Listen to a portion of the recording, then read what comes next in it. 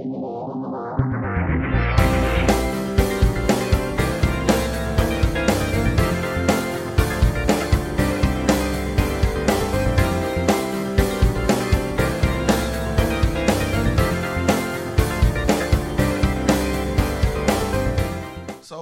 I want to talk a little bit about today testing the foundation.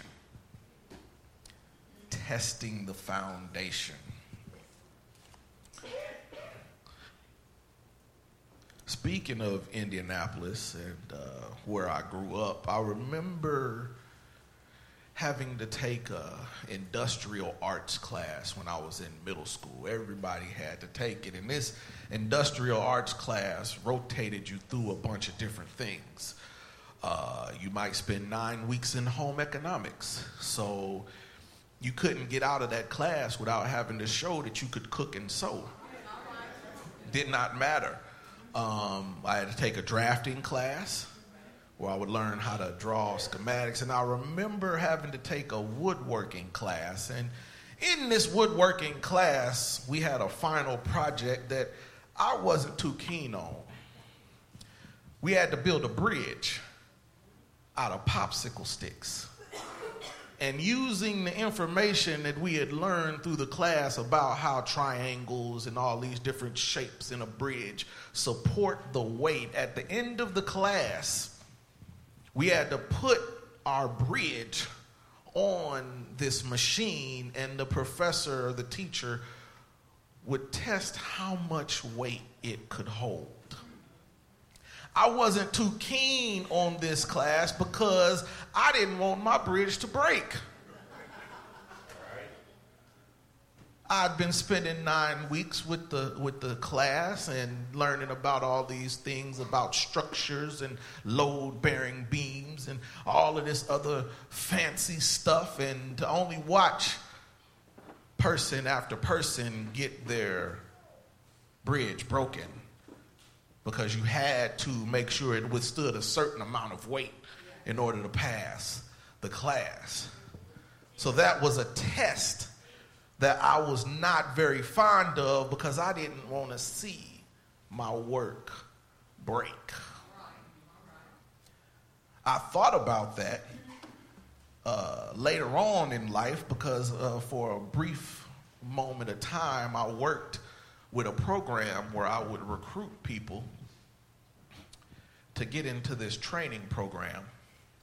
They would get concrete certifications and flag waving text dot certification and an OSHA 10 construction safety certification.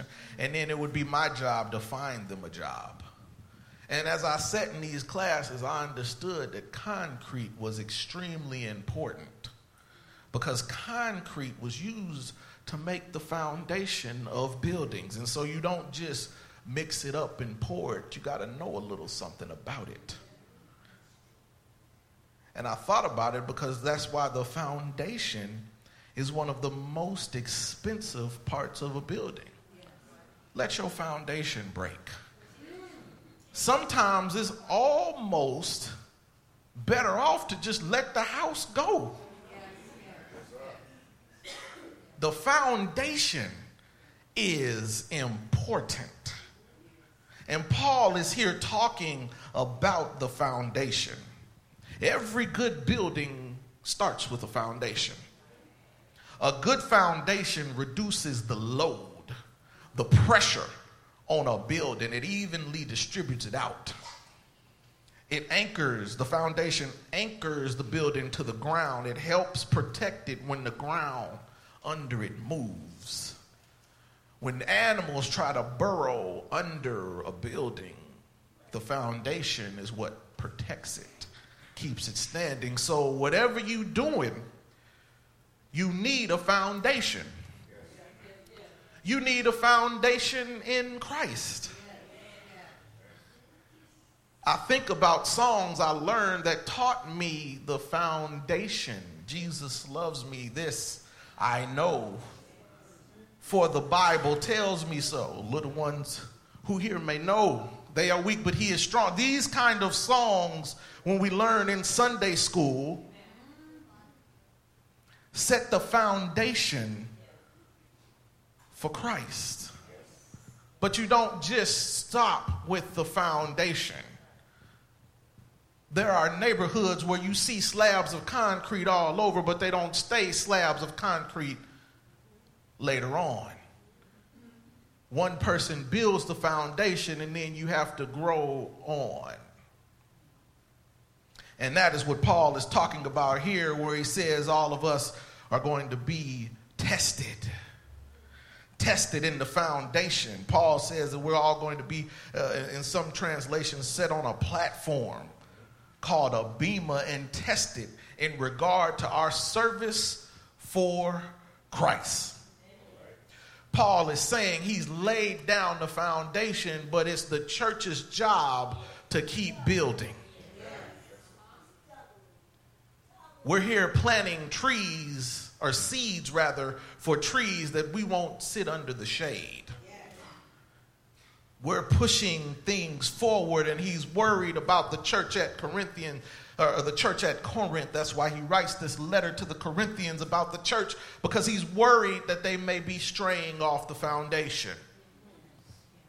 There are those who may have stopped building. There are those who decide to build something else other than what was before. Last week we talked about those following Apollos, or getting caught up on who followed Apollos and who followed Paul. And he's saying it doesn't matter. The work is for Christ. Let's not get caught up in who did what. And so he says that when this happens, you're going to be tested.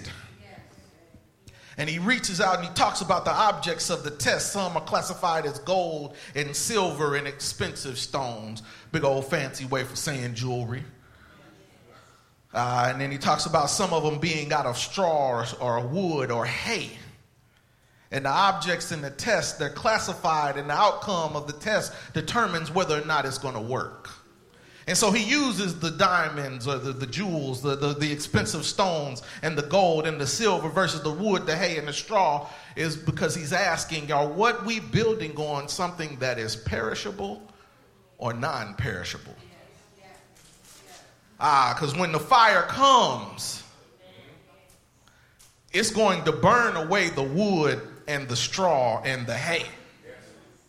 But it's not going to burn away the gold and the silver and the precious stones. These verses are addressing the evaluation of Christian ministry. Those who are seeking to build God's church in Corinth are depending on human wisdom by using perishable materials that will not survive the fire. And he warns that they need to bring up the foundation and build off of the foundation for things that will last, things that will be able to handle the pressure. Let the church say pressure. We should all know about pressure. Just day-to-day lives bringing up some pressure. Every time I turn on the news, I see something that runs the pressure up. Just being black and driving through particular neighborhoods is pressure. I don't know who it is out here committing all these crimes, but they must be good looking because I always seem to fit the description. Pressure. Always fitting the description for whatever crimes had been happened. Pressure. Getting pulled over and not being asked, do you know how fast you are driving? But what are you doing in this neighborhood? Pressure. Do you mind if I take a look inside your car? Pressure. But not just myself. Having more month than money. Pressure. Trying to raise children. Pressure. Being a part of a sandwich generation where you find yourself taking care of both your parents and your children.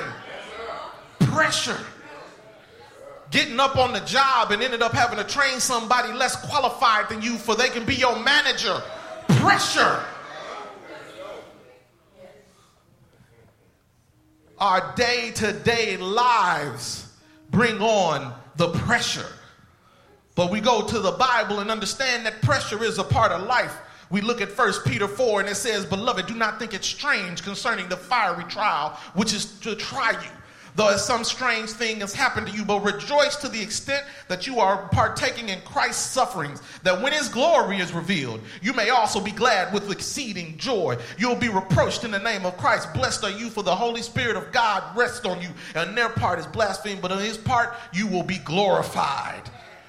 James says, my brethren, count it all joy as you fall into various trials, knowing that the testing of your faith produces patience. But let patience have its perfect work, that you may be perfect and complete, lacking nothing. You're going to be tested. There's going to be pressure. 2 Timothy says, but therefore, my son, be strong in the grace that is Christ Jesus, and all the things you have heard among many witnesses, to commit to these faithful things and be able to teach others also. You therefore must endure hardship as a good soldier of Jesus Christ. The pressure is there. The pressure is going to come, but my God shall supply all my needs according to his riches and glory in Christ Jesus. The pressure is there, but I know that I'm going to have to be more, that I am more than a conqueror through Christ Jesus and him who loves me. The pressure is there to test us, and we are to go through the test stronger. We talk about this gold and this silver and these costly stones. I was interested to learn how diamonds are made. Natural diamonds, the ones that were made coming up out the earth, are made after responding to intense heat and pressure. They have to form deep in the earth, sometimes 80 to 100 miles under the earth's surface in the area called the mantle. And they have to get hot. And I'm not talking grits off the stove hot. I mean real hot. 1,650 degrees to 2,370 degrees Fahrenheit. And then they get risen to the top through volcanic eruptions. That's what moves the diamonds to the surface. And that's how you get a diamond. Intense heat and intense pressure. Now, they figured out a way to make diamonds without going through that natural process, but you still don't get the diamond without intense heat and intense pressure. That is why the diamond is so strong, because of everything that it's been through.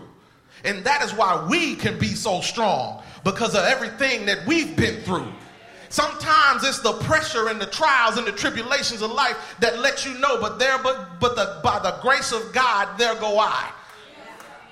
The pressure is what lets you know that if it had not been for the Lord on my side, where would I be? The diamond is able to cut through anything because it's been cut before and it's stronger. Praise God that the diamond doesn't look like what it's been through. Praise God that some of you all don't look like what you've been through. It's the pressure, and it goes through a process, and when it goes through that process, it becomes hard to break. And so when Paul's talking about these costly stones in the process and lasting the fire, it's lasting the fire because it's been tested. Some of us would not have had the prayer life that we had if we hadn't had the struggles that we had. Some of us may not have had the church attendance that we had if we hadn't had the struggles, to the point that everything was chipped off and broken down to the center that you knew where you had to be, and that was with God. It went through a process, and because it went through that process, it came out stronger on the other side. Diamonds need heat, and diamonds need pressure, and it's the same thing with gold and silver. The gold and silver has to go through a process as well. Let the church say process. The gold and silver that we all have on our ears and in our hands and on our necks has to go through a process to get to where it's at. When they get the gold and the silver and they get it in its raw form, they have to heat it up. Have to heat it up to intense degrees until it's liquefied. And then when it's liquefied, all the impurities rise up to the top. Out of the heat, everything that's bad comes up. and rises to the top, and the maker who is working with the jewelry then sees all these impurities rising to the top and scrapes them off. And then does it again, heats it up some more, and more impurities come up, and he scrapes it off. And he heats it up again, and more impurities come out, and he keeps scraping them off over and over again. And do you know how the jeweler knows when the gold and the silver is ready? When the jeweler is able to look down into this boiled gold or this boiled silver, and they are able to see their reflection. When the maker is able to see its reflection in everything, then it knows it's ready to be used. So we may be going through these trials and tribulations right now. We're just getting heated up. And some of those things are coming out of us that don't need to be in us so that God can scrape them off over and over again. And you'll know that you'll be fit for use when God is able to look down into this heated up processed product and be able to see himself in you. And that is how it is tested. And that's why Job could say in 23:10, but he knows the way that I take. And when he has tested me, I shall come forth as pure gold. It's going through these processes. And when it's tested, that's how you know what it's worth. And he warns them. He warns them as well. And he tells them not to defile their temple, to regard our bodies as temples, and not to deceive ourselves and depend upon earthly wisdom or human leaders, but God themselves. We are living our lives as if we are not borrowing our bodies. This is God's property. How we treat it is important. What we put into it is important. What do we consume with our eyes and our ears? How do we talk to other people? It's not just how we treat ourselves, but when you say those bad things to another person, that's God's temple too. What are you putting in their ears? What are you putting into their temple? Our lives are not our own. And Paul is worried about these people deceiving themselves because the Corinthian church is newly formed when he writes this letter. And some scholars say that the church was in danger of operating like the rest of the world, bringing their social status and all of their trappings and everything that they had into the church. He was worried that some of the people who thought it was okay to treat people bad on the outside because they were born into a richer family or made a little more money than the next person, or one was slave and one was slave owner. He was worried that they were going to bring all of this outside worldly mess into the church. And so that's why he wrote to the church about those things. There were people that were trying to take communion in front of other people. There were people who didn't have to work, and so they showed up first and ate almost all of the food. And then the people who were working, when they finally got after work, because they had to work, they weren't allowed to eat the way the rich folk were eating. And so Paul was telling them not to bring that outside mess into the church. Not to bring the fact that you might think you better because you have a whole alphabet of letters behind your name. And somebody else might be working off of an 8th grade education. We all equal in Christ.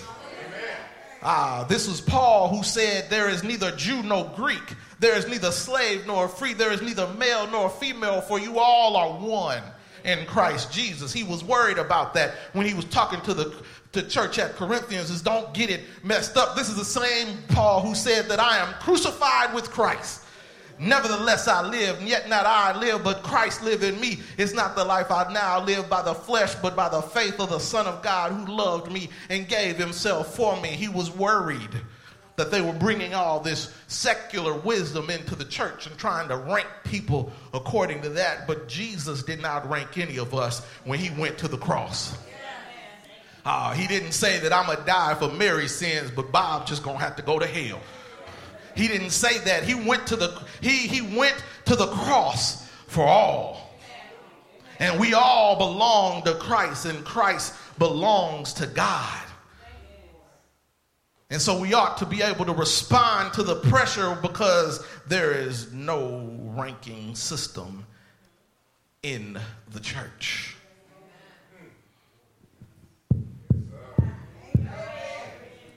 Hello, 1, 2, 2, 2, check. We all are equal in Christ. Christ was not thinking about who's the best and who was going to be the best church member when he was taking that cat of nine tails. Christ was not thinking about these things when he was getting blindfolded and beaten and they said, prophesy, Jesus. Which one of us hit you? We get caught up in these trappings and think our own human wisdom is greater than the wisdom of God. And because we get caught up in these trappings, the work of God is not being done. The foundation is laid. What are we going to build off of this foundation? Are we just going to let a slab of concrete stay there? Or are we going to build something on it? And then when we build something on it, are we going to build something on it that lasts? Will it be able to stand the tests? Will it be able to withstand the fire? Will it be able to handle the pressure? The only way that we can make something that handles the pressure is if we do it the way that God told us to do it. In the name of the Father, the Son, and the Holy Spirit, the doors of the church are open, and we invite you to come.